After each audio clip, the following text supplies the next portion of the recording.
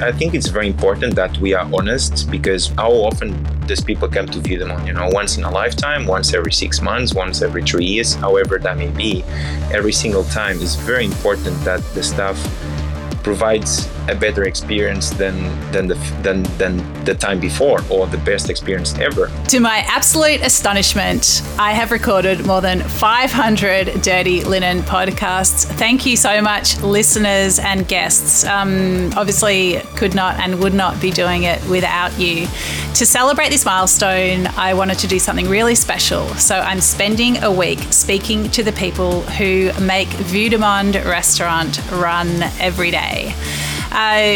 It's a really great opportunity to build a picture of a restaurant via the people who give it life. Today, our guest is Carlos Santos Simoes. Carlos is a master sommelier, and he is a crucial part of the wine program at Vue de Monde. Carlos, welcome to Dirty Linen. Hi, Danny. Hi, everyone. Thanks for having me. Hi, good afternoon. How's everyone? Everyone is great, and all the better for having you on the show. Carlos, tell us a little bit about yourself and your role at Vue de Monde. Yeah, it's been a quite an amazing journey. I mean, it started 8 years ago. I was working in Paris before, and that was my last job in Europe. And Hugo, which is the general manager at Vue de Monde, you probably have spoken to him too. So he made this video of the plaza downstairs in the Rialto, and going all the way up to Vue de Monde, and then the views at Louis Bar and the wine cellar. So I was not super happy in Paris. So I was like, yeah, I'm going to Melbourne. I'm going to Australia. and here I am. Yeah. So it's been 8 years in the same venue. It's the longest I've ever worked in any restaurant. So yeah, it's pretty cool. It's so busy, so dynamic, always changing, always evolving. And keeps us fresh, I guess. Then wine-wise, I mean, again, same thing. There's so many opportunity to evolve with the wine list. There's so many new wines all the time, and then again, why not at Vue de Monde, because we can. Yeah. Well, it's certainly unusual to have two Portuguese brothers working at a restaurant in Melbourne, and definitely a feature of the restaurant to have you both there on the floor, as so often happens. Tell us about your background, Carlos, about, was wine already a part of your life in Portugal? Well, it's funny because, me and Hugo, so our grandfather has a little vineyard. He passed away a few years ago, but he had a vineyard for all his life. So when we were growing up, I remember, I don't know, being 4 or 5 years old. Hugo is 3 years younger than me. But I remember being in the vineyard and throwing him grapes. And Grandpa being very upset. What are you guys doing? You're wasting my grapes. So that's the first connection with wine. And then sitting at the table, my grandma is cooking bread. I remember the smell of fresh bread at the table, and of course there was always wine.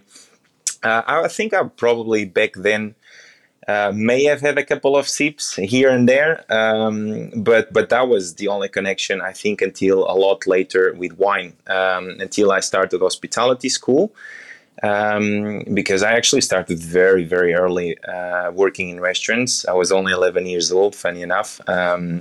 Started going in after school, on a weekend, and then on the holidays, because I was so keen on buying these Nike shoes that I end up never buying, because I think I learned the value of work and the money, so I did not want to spend that kind of money after all.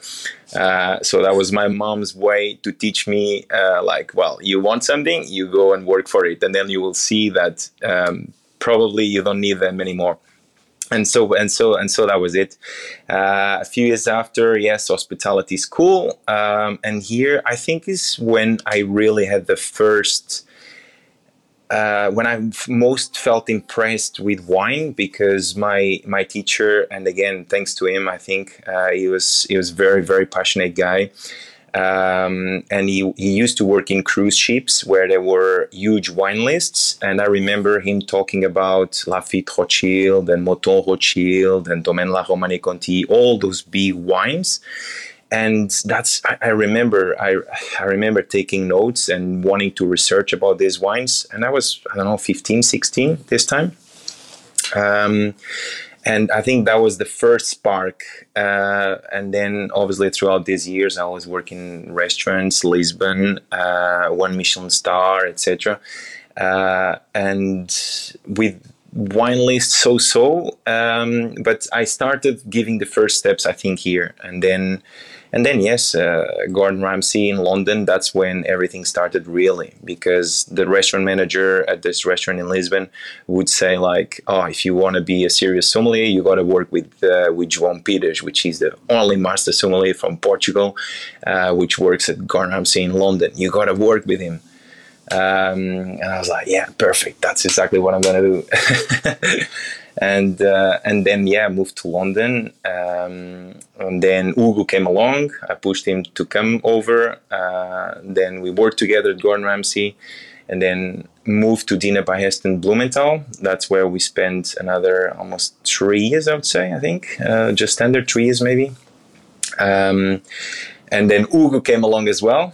And then for the first time ever, from out of every place we've worked together, me and Hugo, he took the first step to come to Australia, to come work at Vue de Monde, while I still decided to go first to Paris. I wanted to learn French and the French wine. I wanted to learn the French wine regions, get to know winemakers, etc. So I spent just a little bit under a year. But then again, Paris was so different after London. London has this vibe, this energy, restaurants so busy, so insane. I thought Paris was super calm, was super quiet. You know, that 2 and 3 Michelin star restaurants that are almost so intimidating, and I was not used to it at all. So yeah, only just under a year, and then the rest is history. I joined Hugo at Melbourne, Vue de Monde. Yeah. Wow. So with all that experience in restaurants at different levels, like where do you place Vue de Monde? Like how would you describe it in that context? You know, Vue de Monde, when it comes to Michelin stars and stuff like this, I think Vue de Monde would be maybe like between 2 stars, 1 to 2. You know, it's hard to say because it's so different. The concept is different. The kitchen is open, is much louder.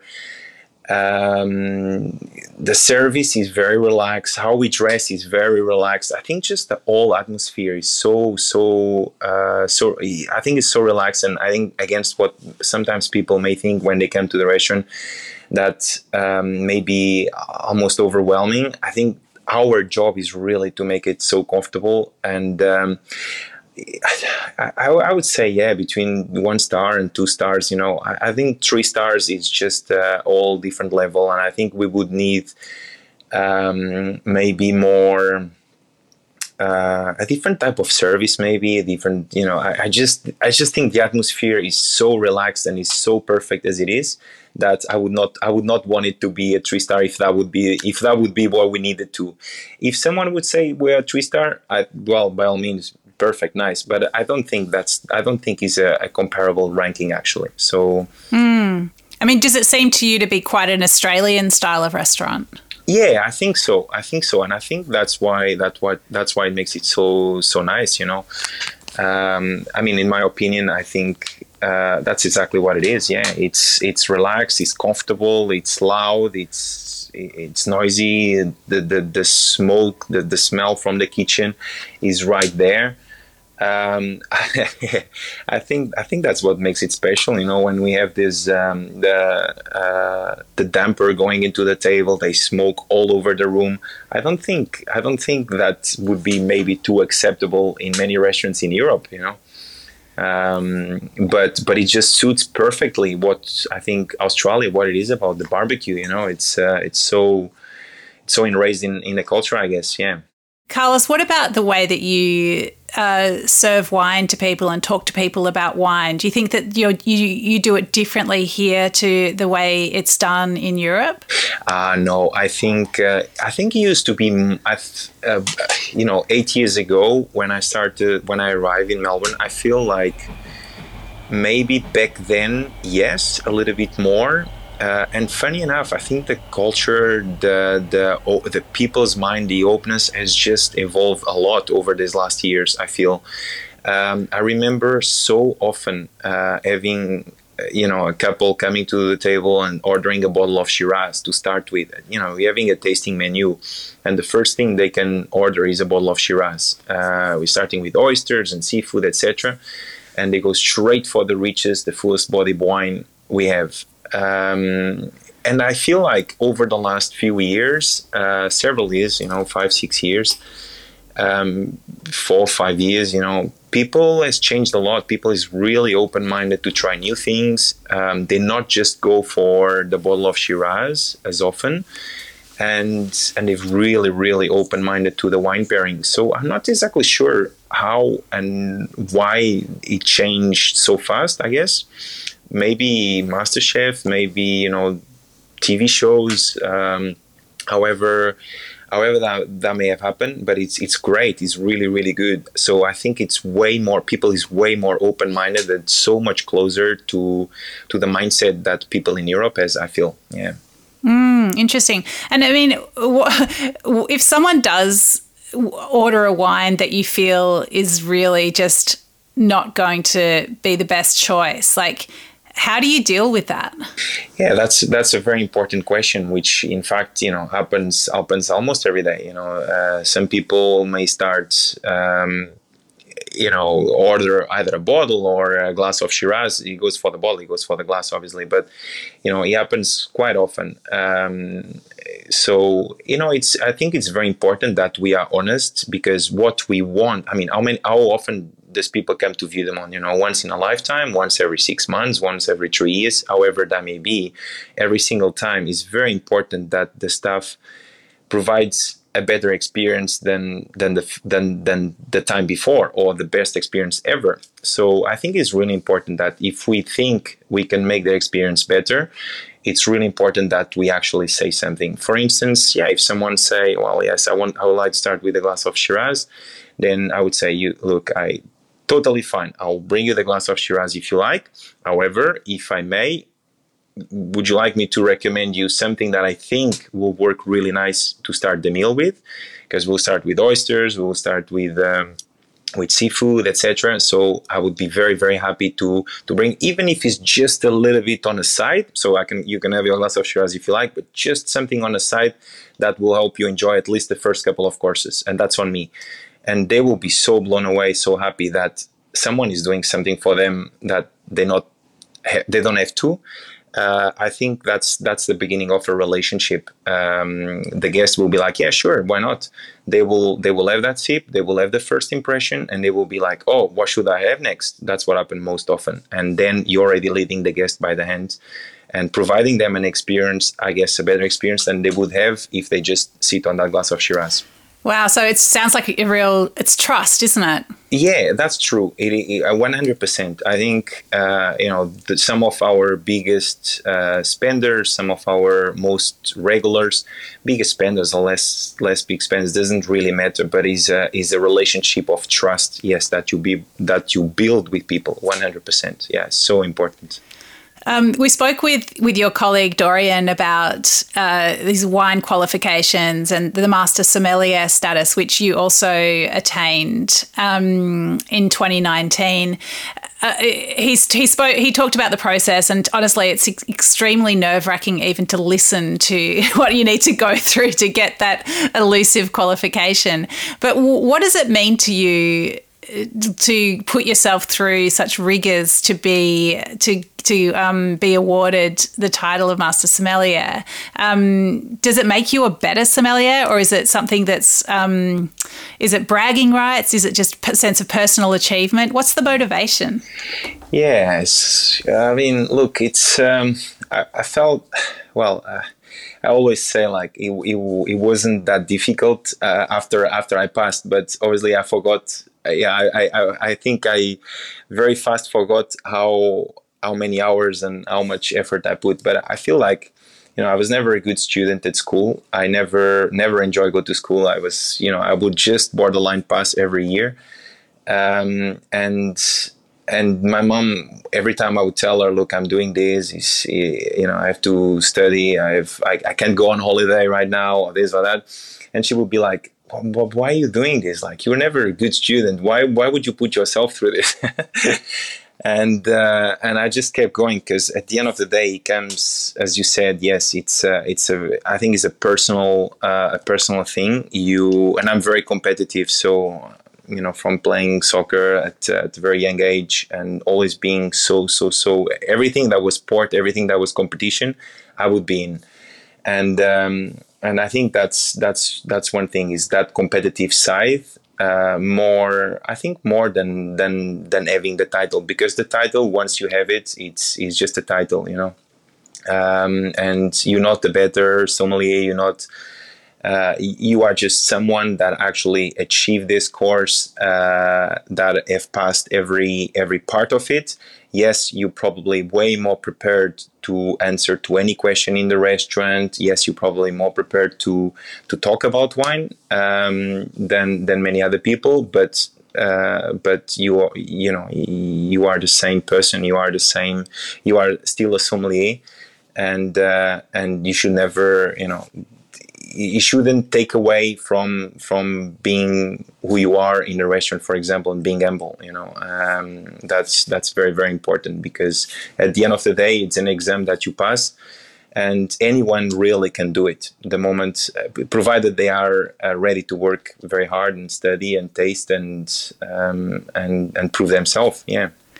But don't you reckon? I mean, when you say anybody could do it, I'm pretty sure I couldn't, because I feel like there is something in tasting and remembering. And I just don't know that I don't know if is it training? Is it tuning your senses and your brain to remember? Or do you think some people are just better at it than others? Yeah, Danny, I think you could. I'm sure you could.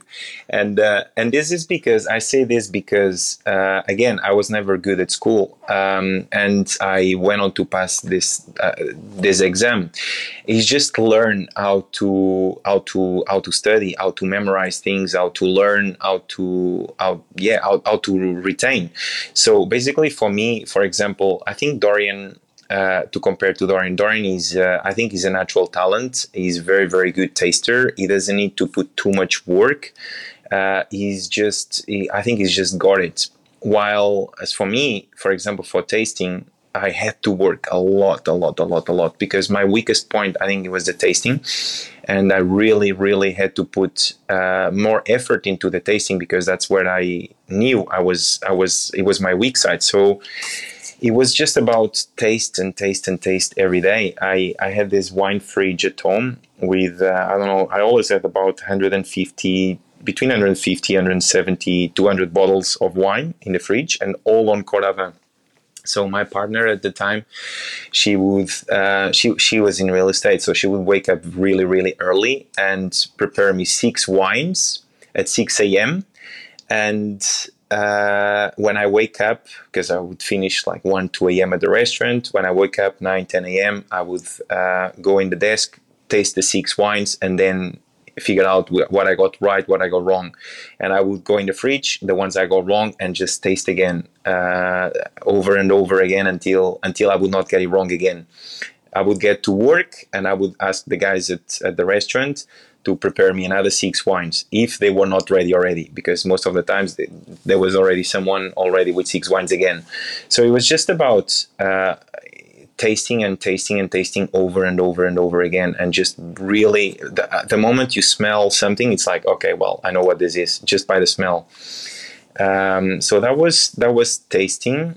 Theory is actually interesting, because you probably heard of, or seen people studying with flashcards, etc., and having huge hundreds and dozens, of flashcards. I had them too.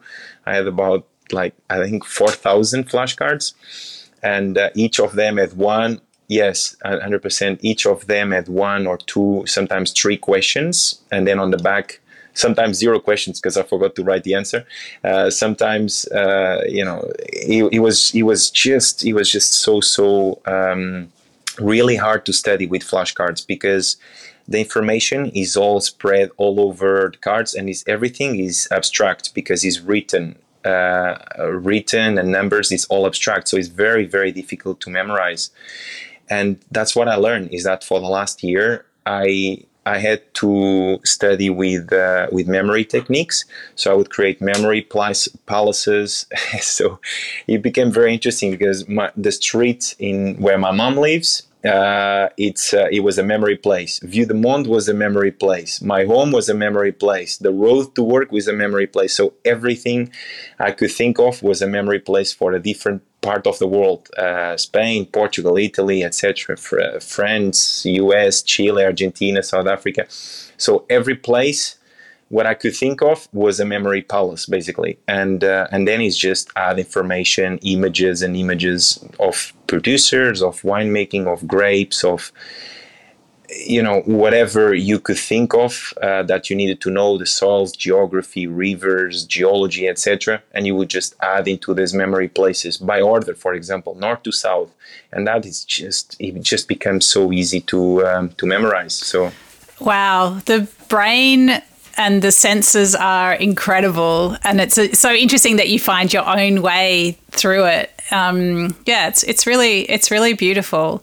Carlos, what happens behind the scenes in the wine program at Vue de Monde that we wouldn't know from visiting the restaurant? What are some of whether it's about the way you organize it or the way you train, like what are some of the mysteries?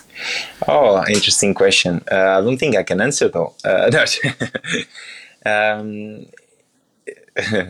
No, I mean, I think, for example, yesterday we had a wine tasting. So, we had a supplier. Every week we have 2 or 3 of those. We have a supplier coming in the restaurant in the afternoon after everything is prepared. And the team sits around the table. We taste the wines, and if we see a fit for a wine in the wine pairing in the menu, we're not going to pick wines that we like. We pick wines that we see fit with the food that is being served at the restaurant, because that's what makes sense for the guests, obviously, to have and to pay at the wine pairing. So I think that's one very important thing. Other would be, every now and then we take the team out for a dinner. On Monday, for instance, we went Korean barbecue. So that was the sommelier team. Hasn't happened in a while, but every 2 or 3 months, it's important to, I think, to be together and to discuss different things that are not work and just have fun, have a laugh. I think that's super important. So I think that's part of building a team, and being together and creating relationships that will reflect then into the guest. Because if everyone is against each other and everyone is fighting each other, it's very, very hard to work in an environment like this. And I feel like the one of the reasons why we have such, or at least more, staff retention is, I think it's building and nurture the team. Yeah. And for someone who's never been to Vue de Monde and perhaps never even been to Melbourne, why would you tell them that they should come to the restaurant?